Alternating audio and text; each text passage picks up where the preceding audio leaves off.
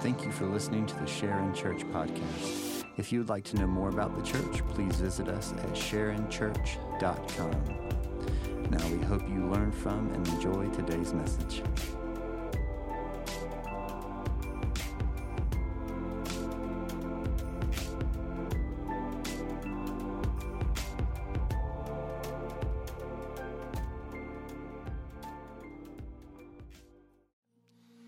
If you would go and grab your Bibles, turn to Matthew chapter 5. We'll be in Matthew 5 again this morning, continuing our study through Jesus' epic Sermon on the Mount. That's what we call it. Jesus calls it the good news of the kingdom.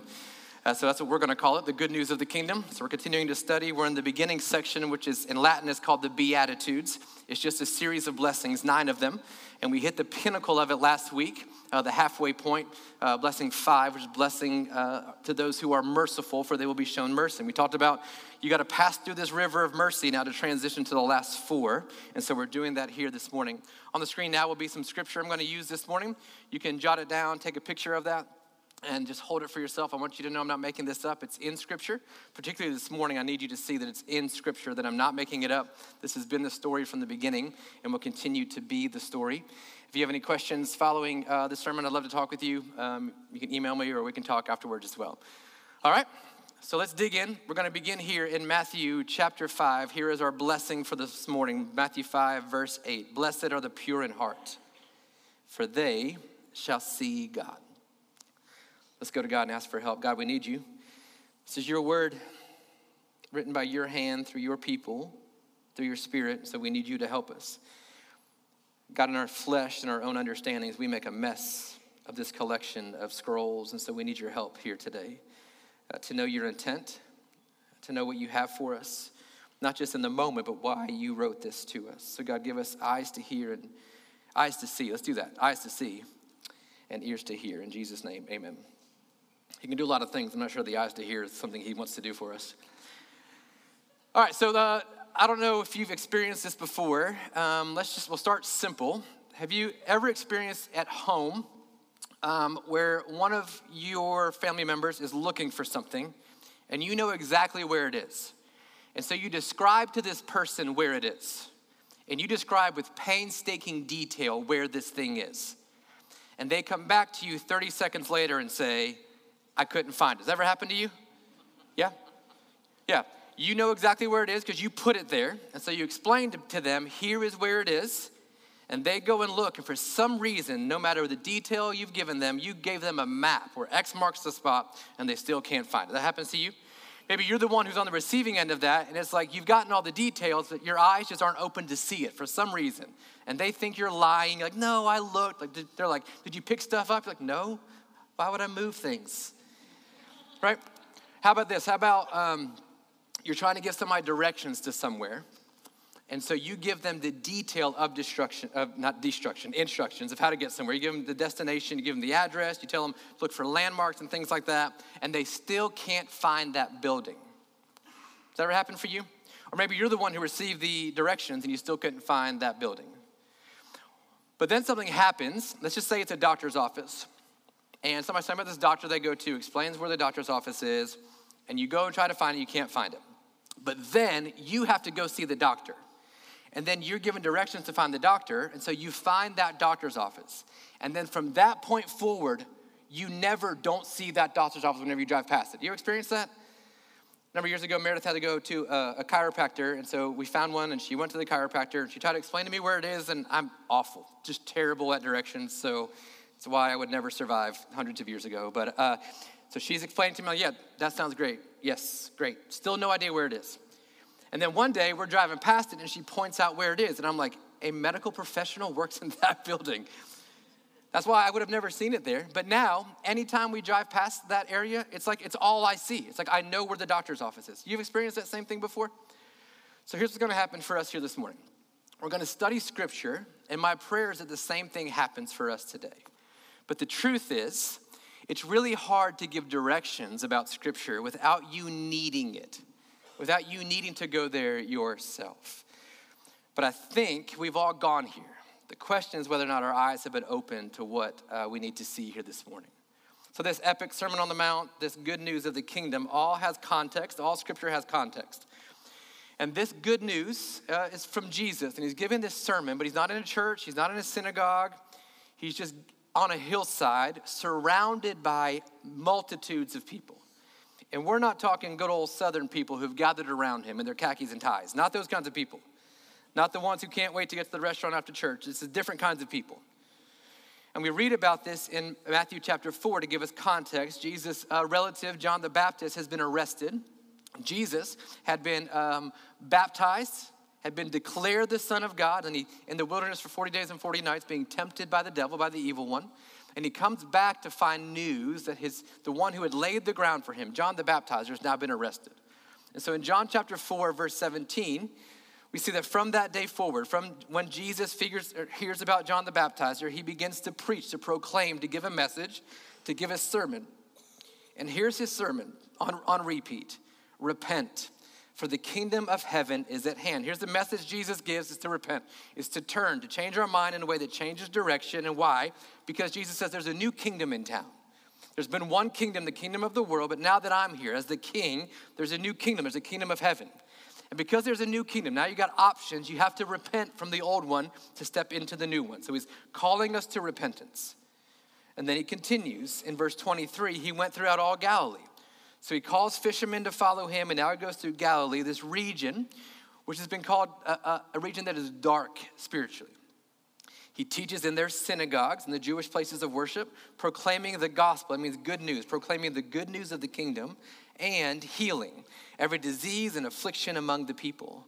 And so his fame spread throughout all Syria. And they brought him all the sick, those afflicted with various diseases and pains, those oppressed by demons, those having seizures and paralytics, and he healed them. And great crowds followed him from Galilee and the Decapolis, and from Jerusalem and Judea and beyond the Jordan. So these people that have gathered now to hear from Jesus are people who have been ostracized. They've been kicked out of society. They're the broken and the beaten down, the downtrodden, the poor and the destitute. They're on the margins of society. And not of their own choosing. They've been punted to the margins of society. And particularly have been kicked there from religious people. And so they are not living in the town centers. They're living in the slums. They're homeless. They're wandering. They're broken. They're hopeless kinds of people. And so Jesus gathers them all together. They're following him. And he begins this sermon that we learn in Matthew 1 is a solemn thing that he begins. And he begins with blessings. And he begins with blessed are the poor in spirit. Blessed are those who are poverty-stricken, who have bankruptcy in their spirit. Blessed are those who mourn over their own brokenness and the brokenness of the world. Blessed are the meek, those who feel like they're unimportant. They have things to offer but are reluctant to offer it. Strength under control. Blessed are those who desire righteousness, who desire things to be made right in the world again. And blessed are those who are merciful, who are full of mercy. And then he makes this transition now into verse 8. Blessed are the pure in heart, for they shall see God. This people who are unimportant, this people who have been kicked to the margins, insignificant, hurting, and outcast. He says, blessed are the pure in heart, for they shall see God. Now, at this point in his ministry, Jesus would have been considered a rabbi or a teacher. And the rabbis have followers or disciples, students who followed them. And every rabbi would have an interpretation of the Old Testament law, the Torah. They would have an interpretation. They would call that their yoke. It's the burden they would place on people if they wanted to know God and to see God. So almost every rabbi had a verse like this or a phrase like this, blessed are the pure. He would say things like that. Blessed are those who are pure. Because even for a rabbi or for a religious leader, the belief was purity leads you to God. It's purity, holiness that leads you to God. David said it in Psalms. We see it throughout the Old Testament. It's this idea that purity is what opens our eyes to God. But for these religious leaders, for them, in their declaration of purity and holiness leading us to God, what they had to do was rid their communities, rid their congregations of people who were impure. And so who were the people that were impure? Well, they were the epileptics and the paralytics. They were the addicted. They were the sick and the broken, the lame and the crippled. These are the people that made their communities impure. And so what would the religious leaders do? Well, they would take the impurity of the people and they would push them out so that what remained was seemingly more pure people. And they would teach different rituals and ways to cleanse yourself to become more pure, to become holy. They would talk about washings and cleansing, but more importantly, talk about how you behave. This is what you have to do to be pure. You don't drink, smoke, and chew and go with girls who do. That's what they would say. That's not what they would say, but that's what your Baptist church said years ago. Right? There's no dancing, there's no drinking, all of that. So if you remove all the impurities, then you will find yourself pure. And so the process was to do this from the external. Start outside, and the hope was if we begin externally, it'll make its way internally as well. Those of you who grew up in churches like that, how'd that go for you? Has your heart been changed? Because someone told you not to drink and chew and go with girls who do, did that change things for you? So back then, this is what was taught, was the idea of external morality, external purity. And again, it's not just back then. We've grown up in churches like this. It was preached and proclaimed and yelled at to us over and over again. And then the pastor would take his handkerchief and wipe the sweat off his brow and keep yelling at you over and over and over again. This is what we were taught. We were taught, blessed are the pure, blessed are the holy, because then you will see God. But if you're unclean, you got no shot. And so these people in the margins, kicked out of community, their belief is, we'll never see God. We're not pure enough. We are unclean. We will never actually see God. And so when Jesus makes this transition into blessed are the pure, immediately, we've tried the pure thing. Like, we're obviously not. Because the belief was the seizures were coming from some sin, whether in your own soul or the souls of your parents. The sickness, the disease, that came from sin. So that's why you've got to be kicked out. Your addiction came from that. Your brokenness came from sin. So if there's sin, you've got to remove you so that our community might be clean. So then we have to ask the question, is that what Jesus is, if that's what all the rabbis were saying? Be pure, be holy so you can see God. And if you're not holy, you won't see God. Is that what Jesus is saying here? Is Jesus telling the crowd, you got to work harder, you got to do better. You got to clean yourself up if you want to see God? Is Jesus just following in the footsteps of these other rabbis and preaching a yoke, an interpretation of the Torah that was burdensome and heavy? Well, I would argue that no, he's not. But our problem is that we read the Bible in the same way that many of us receive instructions and directions to go find something that's lost. We have our own biases and filters by which we hear things. And so for us, we are Western English-speaking people. And so we read this, and in our culture, that's exactly what we've been told. We've been told that. If you're holy, if you're pure, you'll see God. And if you are not, you never will. So you might as well give up trying. Or just pretend you're pure so that people will think that you're seeing God. So I want to start, though, by looking at the second half of this. Blessed are the pure in heart, for they shall see God. There's a bit of a linguistic language barrier. It's going to get real nerdy in here for a little bit. So those of you who are interested, you welcome. Thank you. The rest of you will wake you up when it's over. But I want to dig into some linguistics here, some language, because I think it's important for us. These are not just black and white words on a page. They come in context and in a culture, okay? So the word here, see, it's the same issue that we have, right? When we say see, it's the same way that I can tell you to see something, and what I can mean is to look with your eyes. I want you to see this, so literally open your eyes. Our middle son, Kaysen, loves me to see everything he's building with his Legos all the time. I'm like, but I'm busy. Just see, look, Dad, look, see, okay. Right? It can mean that. But sometimes when I say see, it doesn't mean for you to see. You see what I mean? Do you see? Now, you don't see my words, or we need to have some conversations. You don't see that. But what that means is that you comprehend, right? You understand. It's the very same way that we use the word look. Sometimes it means to look or to look out. Look at that, look out for. And sometimes for some of you, it's the way that you get attention or gain attention when you're telling a story. Because you'll start telling a story and our eyes glaze over. And then you say, hey, look. You don't mean for me to look. What you mean is pay attention, right? Look at this. Or you would say, look, man. You're trying to make a point. Look, man. You don't want me to look at your words. You're trying to make a point to gather my attention. So in the very same way, in the Greek language, there's 9 different words that can be translated see or look or behold. 9 of them. And in English, we are so refined that there's 2 for us. But here's some of them. Here are the most common ones that Jesus would have used. The first one in the Greek is the word eido, which means to see or perceive, to know or behold. It's more generic. He uses this word the most. Just like the way that we would use see. It's kind of generic. It can fit many different purposes and uses. The second word is the Greek word blepo. And blepo means to see with the heart, to emotionally connect to something. This is what husbands, this is what the wives mean when they want you to see them. They don't mean, look at me with your eyes. What it means is I want you to connect with me emotionally, connect with the heart. And Jesus is telling the Pharisees, he's told them before, just because you eido doesn't mean that you blepo. That in your eidoing, you're not blepoing, and that's the problem. The third word that Jesus would use is the word theoreo, which means to see as a spectator or just to observe. It's to theorize. Goodness, are we good at this? Are we not?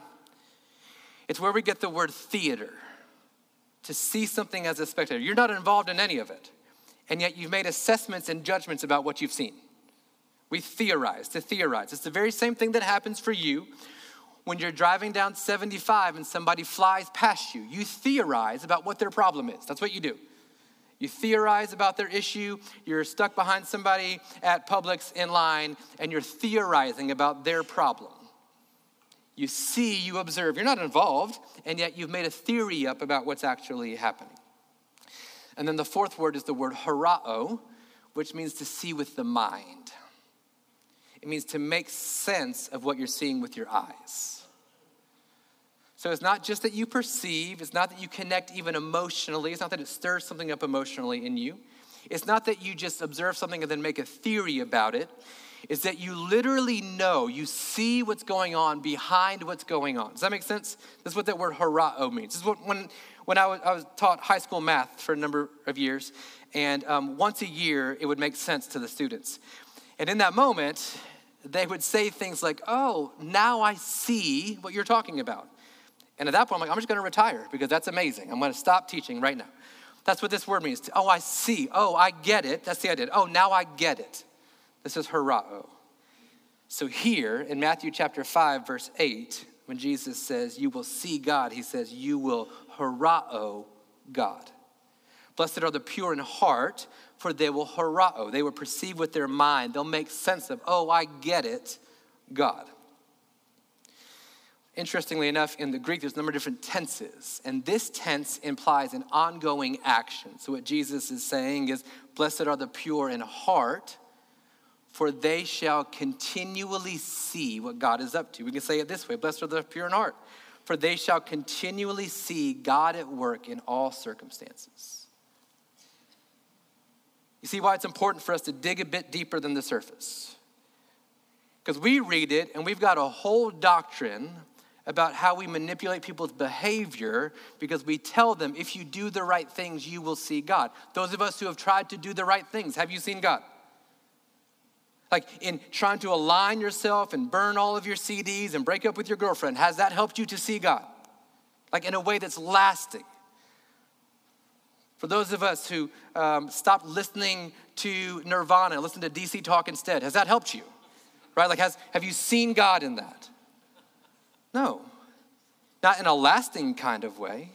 Blessed are the pure in heart, for they shall see God. You see God at work in all circumstances. It's not just physical seeing God. It's not emotional, and it's not a theory. It's not just seeing the sunrise and thinking that God made it. It's deeper than that. But it's to really know and believe. But we're still stuck. We're still stuck here with, okay, so if that's what it means to really understand and say, oh, I get it with God, then I have to be pure. I have to work on my externals to be pure. We're left with blessed are the morally upright, the holy ones, the chaste ones, the innocent ones, because they will continually see God at work. And then if you're like me, like, well, I'm out, because that's not me. I'm not morally upright. I've got a past and I've got a present and I will have a future. I'm not holy. I'm not set apart. I'm not chaste. I'm not innocent. I'm guilty. I've got blood on my hands. Does that mean I will never actually see God at work? I'll never actually say, oh, I get it, to God. Is that what that means? We're stuck here longing for some sort of ritual kind of holiness. Or it makes us try to holy ourselves into seeing God. Well, if I just do better, if I white knuckle myself through this addiction and sin, then I'll see God. Or it makes us try to holy the world so that we can see God. If I just made the world a more holy place and got rid of all those things that are evil, then I would see God. Well, that can't be what Jesus is saying. So back in Matthew chapter 5, verse 8, let's look at the first half. Blessed are the pure in heart, for they shall see God. Now, Jesus adds this qualifier, in heart, and that's revolutionary because the other rabbis are saying, no, blessed are the holy, blessed are the pure, the behaviorally pure, because they will see God. They will come face to face with God. And Jesus is okay. And he'll say it over and over again to the Pharisees. It's not about the outside, but the inside. Not what goes in, not what comes out, what goes in. He says things like, you wash the outside of the cup and don't clean the inside of the cup. Jesus makes this statement over and over and over again. This is about our character, not our behavior. Happy, satisfied, congratulations to the pure in heart. This is about motive, which I'm being honest, doesn't help me at all. Like, if you're telling me that my motives have to be pure, then I'm out. I'm completely out because I'll do a lot of really good things with a lot of shady motives. So the pure in heart see God. So now, if you're like me, now you just feel hopeless. I will never see God. I know myself. I know there's nothing pure about me. Nothing. As much as I try and pretend and act, there's nothing pure. Like deep down in me, it's impure, it's messy, it's grimy and dirty. So then we just stop trying to see God. We stop trying to see him with our minds and perceive and make sense of God. So we settle. We settle for making sense of Scripture. We settle for having knowledge of the Bible. Or we settle for an emotional high that comes from being with his people and singing certain songs with certain keys and notes in them. Or we don't settle at all and we just give up. But what is it that makes this revolutionary that Jesus is actually saying? Well, if there are 9 different Greek words for see, there's a handful of 2 main different Greek words that are translated pure. And the first one is the Greek word hagios. Hagios is where we get the word holy. It's innocent, chaste, chastity, and unpolluted. Anytime in the New Testament you see the word holy, it's most likely this word, hagios, has been translated into holy. And it refers to a ritual kind of cleansing. It's cleaning the outside of the cup. We spent last year studying Exodus. You remember the extended period of time through the tabernacle. This was the word, this is the idea, that you would make the tabernacle holy. You would consecrate the materials, you would consecrate the priests. It took hagios to get into the Holy of Holies. Right? This is what we're just speaking of, ritual cleansing, just to be washed. This is what's happening here, hagios. But Jesus does not say, blessed are the hagios in heart. It's not the word he uses. He doesn't say the holy, the innocent, the chaste, or the unpolluted. The word he uses is the Greek word kataros, which means pure, unmixed, and refined.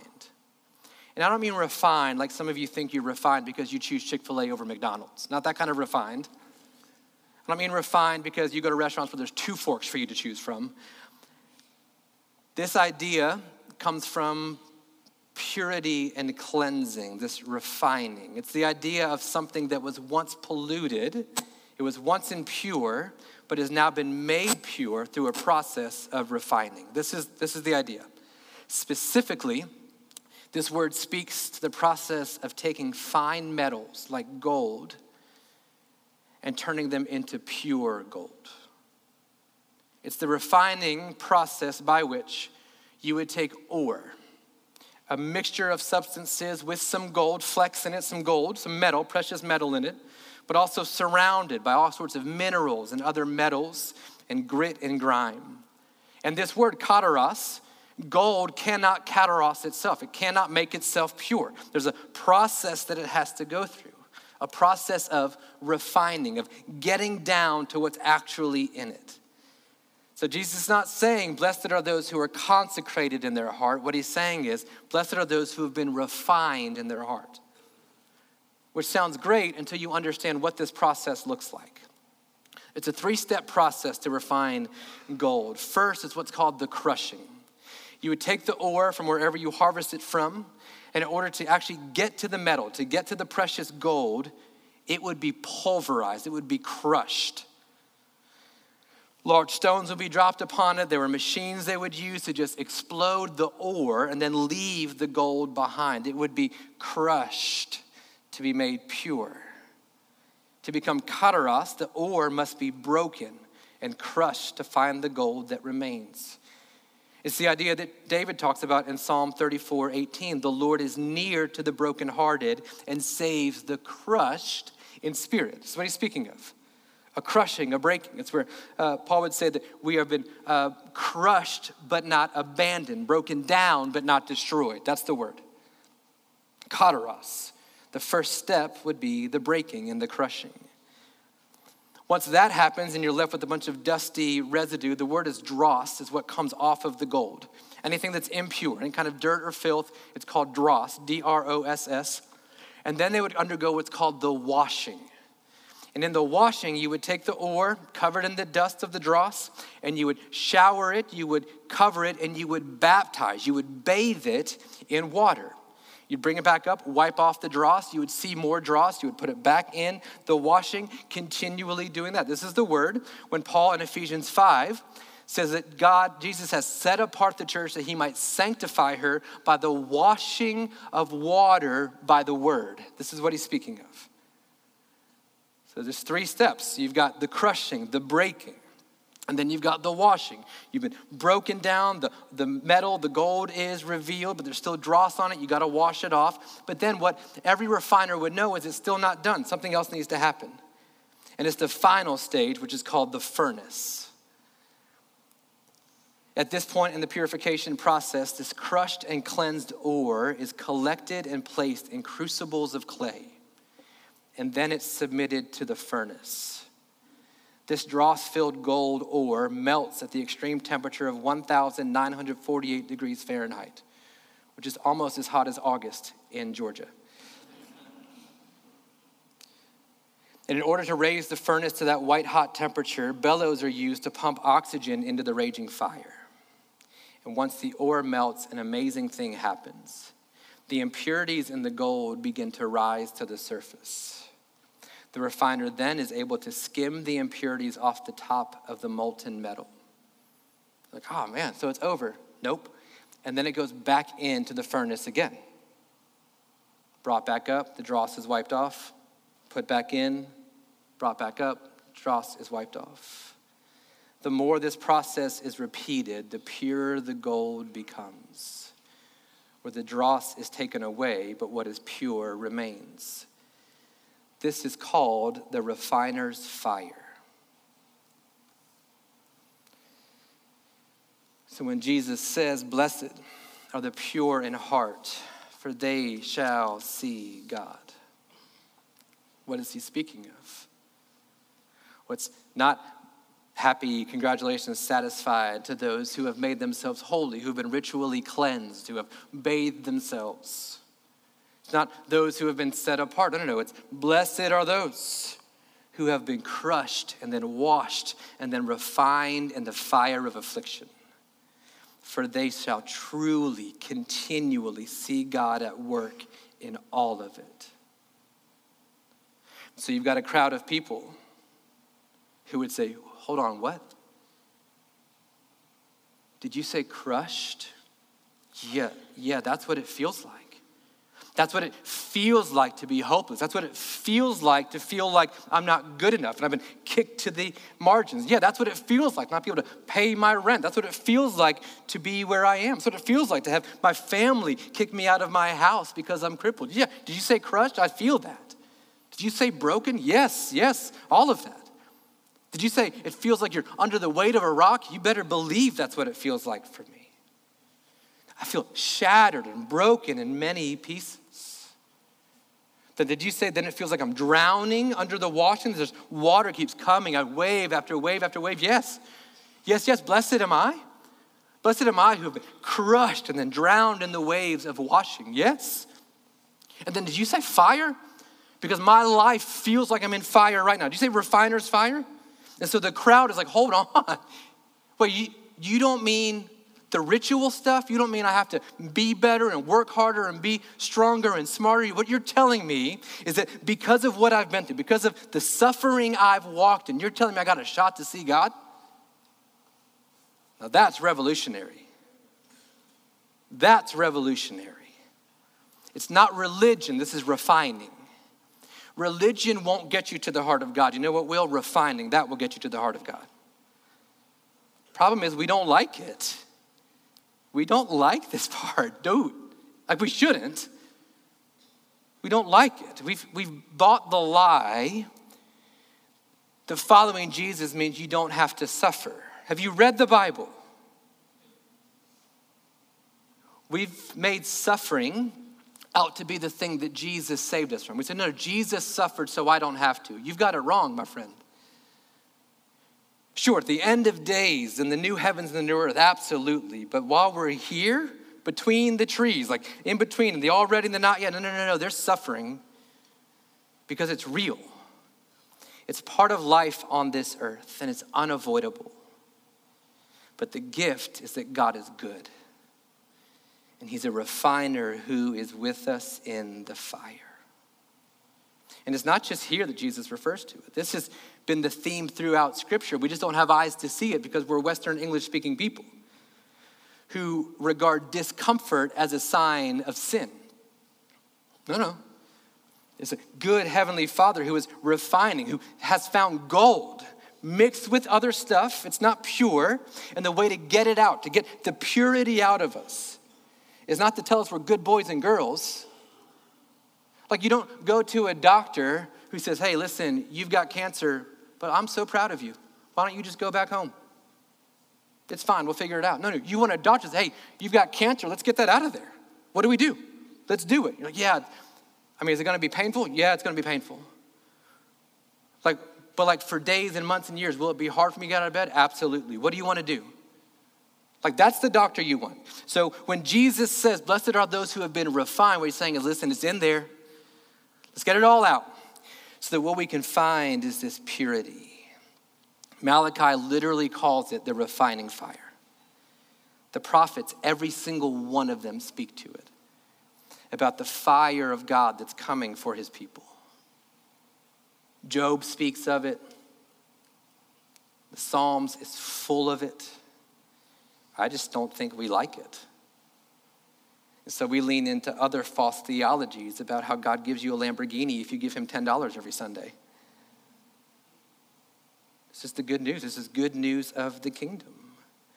And in fact, there are actually instances throughout Scripture where God reveals himself through fire. It's almost as if blessed are those who have been refined through fire, that they actually see God. So in the book of Daniel and a bunch of young Jewish men have been kidnapped. They've been taken out of exile. They've been placed in a foreign country. And because they are good at what they do, they're smart, they're intelligent, they're just good-natured young men, they've been brought into some leadership development program. And King Nebuchadnezzar, I can do something with these guys. Let me train them. Let me indoctrinate them in our philosophies and our religions.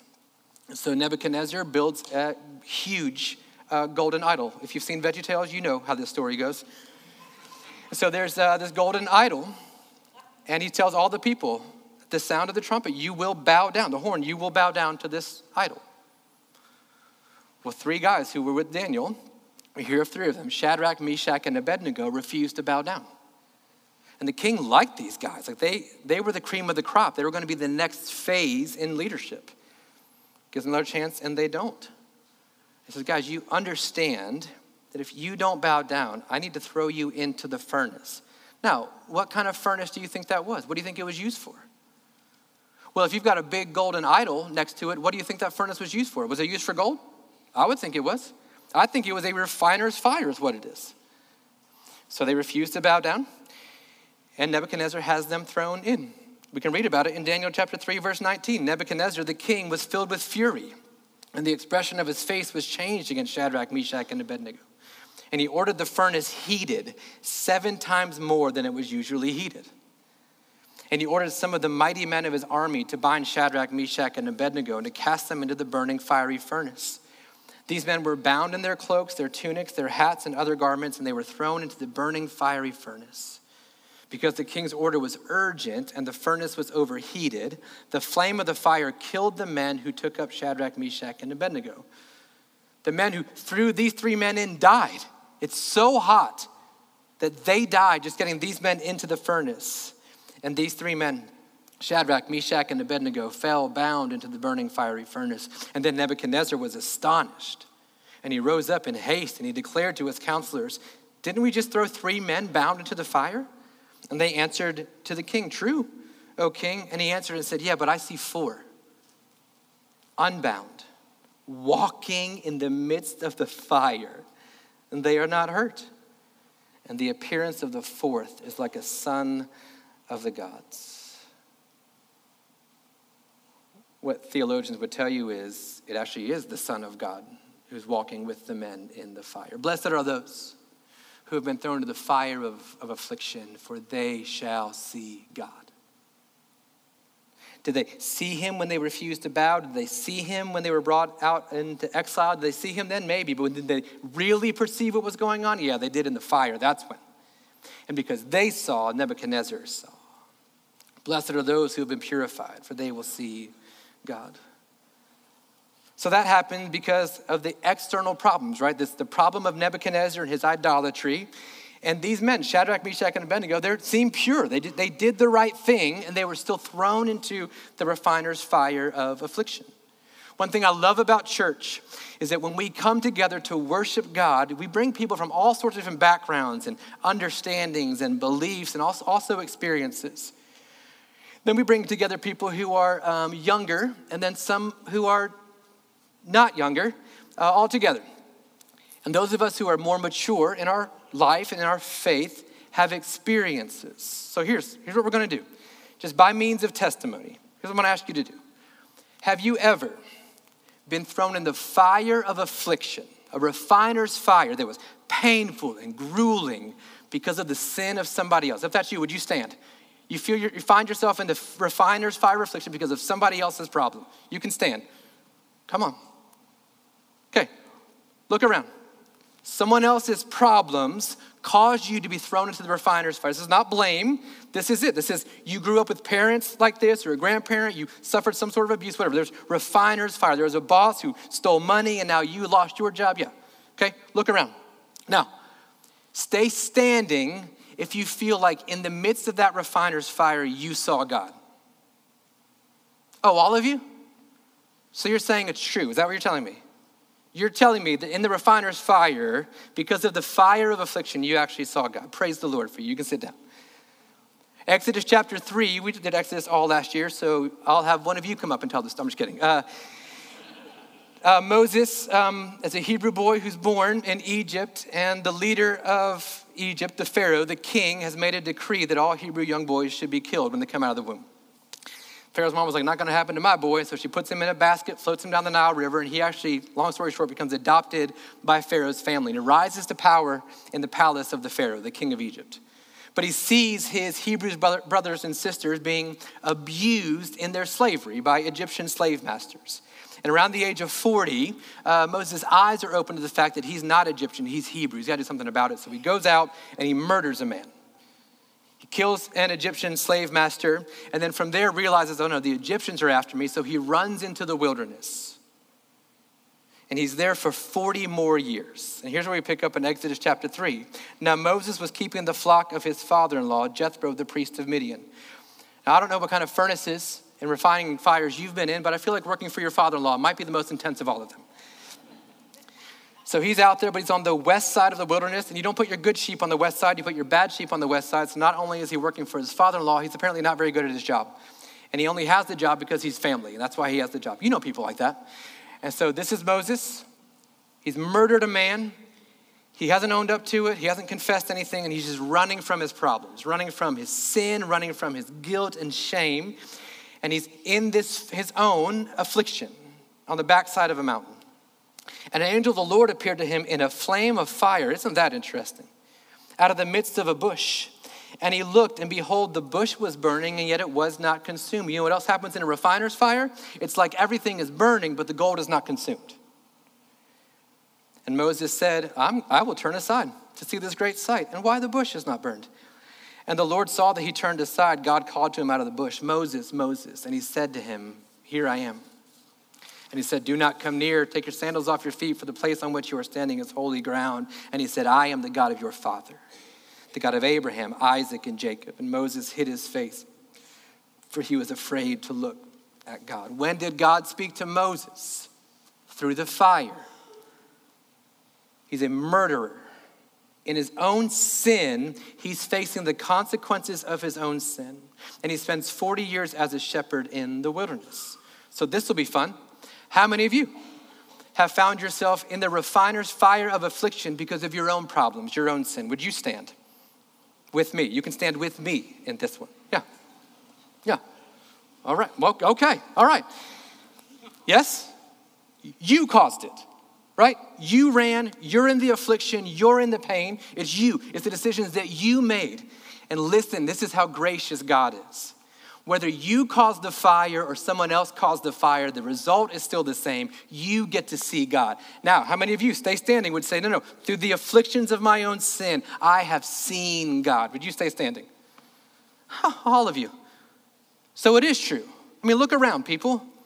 Look around. This is the gospel. This is it. You can be seated by the grace of God in the refiner's fire of affliction. Whether someone else threw you in it, like Shadrach, Meshach, and Abednego, or your own stupid decisions led you into it, like Moses, the grace and the result of God is that you got to see him. Blessed are the pure in heart. Blessed are those who have been refined, who have walked in the refiner's fire, because they'll be able to see God for who he truly is. So then the question is, well, then what do we do? Well, I think the most efficient thing for us to do is to go look for suffering and go do it together. That's what I think we should do. That's not what the Bible teaches. That's what's called asceticism. Many of the early church fathers believed in that if I beat myself enough, I will see God. That's how far they took it. I don't think that's biblical at all. But I think the opposite is also true. We should not avoid suffering. We should not avoid it. We're in a culture that avoids hard times, that condemns and criticizes and excuses and blames our way out of hard times. I don't think we should run to it, nor should we run away from it. It is unavoidable. In Genesis 50:20, what the enemy meant for evil, God can use for good. The same fire of affliction that's meant to destroy you can be the one that refines you.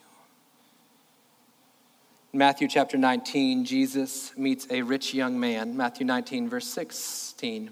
Behold, a man came up to Jesus saying, Teacher, Rabbi, what good deed must I do to have eternal life? And Jesus said to him, why do you ask me about what is good? There's only one who is good. If you would enter life, keep the commandments. And the man said, yeah, but which ones though? Just so we're on the same page and you know which ones you want me to keep. And Jesus said, okay, well, you shall not murder, commit adultery, you shall not steal or lie. Jesus is we'll start there. We'll start with the basic ones. You should honor your father and mother and love your neighbor as yourself. And the young man said to him, check. You have done all of that. What do I still lack? So here's what the rich young ruler understands. Listen, I've done all the religion. I've done the Hagios stuff, and I still feel like something's missing. I've done it all. I've played the games. I've done all the things. I've been good with my church attendance. I've listened to the Bible. I've got a Radio Christian bumper sticker on the back of my car. I know what to do. But it feels like I'm just missing eternal life. So then Jesus says to him, okay, well then if you want to be perfect, if you want to be pure, why don't you go sell what you possess and give it to the poor? You'll have treasure in heaven and come follow me. What Jesus says is, okay, then I think here's the issue. You've made an idol out of your comfort. And I want to invite you into what could potentially be suffering. If you really want this, you really want eternal life, you want to see God for who he is, here's the invitation. Sell everything that makes you comfortable and go do a hard thing. Do that. Sadly, verse 22, the young man heard this. He went away sorrowful, for he had great possessions. Here's where I think many of us Western American Christians find ourselves today. No, I've done all the things. I've hagios myself, and I still feel like I'm missing God. And God says, all right, then listen, here's where we're going. That unconfessed sin you're holding on to, I want you to confess it.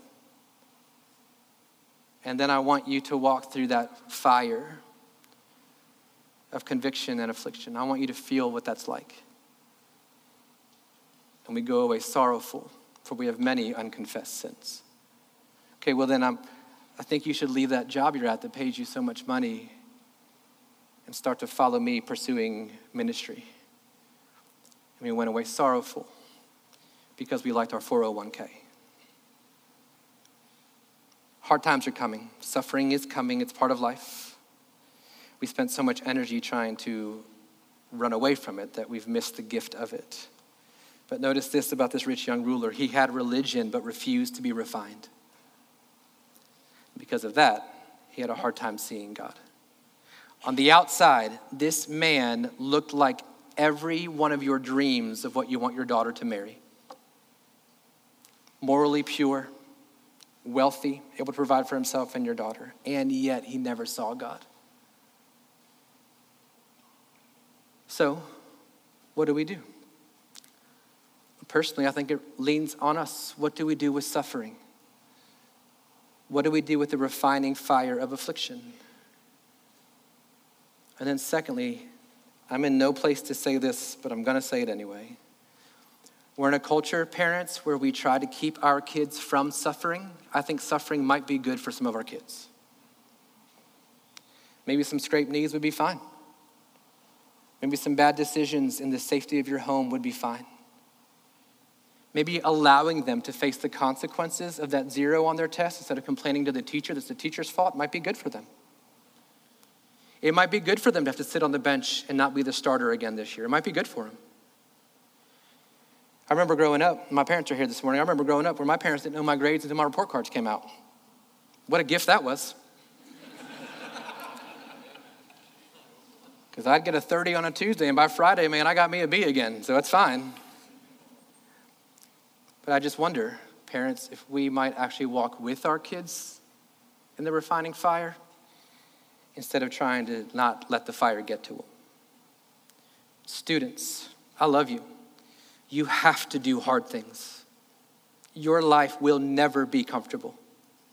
There are hard things you must do. There are decisions you must make. And it will come with suffering. But God is with you in the suffering. So what do we do? Well, Peter tells us to rejoice, which didn't make sense until I read Matthew 5:8. Yeah, I'm going to rejoice in the fire of affliction because then I get to see and make sense of what God is doing. Absolutely. 1 Peter chapter 1, verse 6, in this pain and affliction, you rejoice, though now for a little while, if necessary, you have been grieved by various trials. Why? So that the tested genuineness of your faith, more precious than gold that perishes though it is tested by fire, may be found to result in praise and glory and honor at the revelation of Jesus Christ. How many of you would say that due to the refining fire of affliction, you have a different mode of worship? Would you say that? I worship differently now because I know him. I see him. Though you have not seen him, though you have not idoed him, you love him. Though you do not now see him, perceive with your eyes, you believe in him and rejoice with joy that's inexpressible and filled with glory. You know who worships the best, you know who has the most joy is the person who met God in the fiery furnace. That's who. And for some of you where there's no joy, I just think you've been avoiding the furnace. Obtaining the outcome of your faith, which is the salvation of your souls. In James chapter 1, James continues it and says, count it all joy, my brothers, when you meet various trials, or trials of various kinds. For you know that the testing of your faith, this refining fire of your faith, produces steadfastness, patience, endurance. And he says, let the endurance, let the steadfastness finish its work. Let it have its full effect. Here's our problem. When we step into the furnace of affliction, we try to get out as quickly as possible, and we don't let it do its work. Sometimes we have to sit in it. Moses sat in it for 40 years. But you know what he got? He got to see God. And then God called him to set people free. You want ministry in your life, you might need to let patience finish its work. Don't try to get out so fast. God's with us in it, that you might be mature and complete, lacking in nothing. Jesus says it this way, blessed are the pure in heart, for they shall see God. Would you bow your heads, close your eyes? Don't know where you find yourself today. But we're in a world that does everything it can to avoid pain and suffering.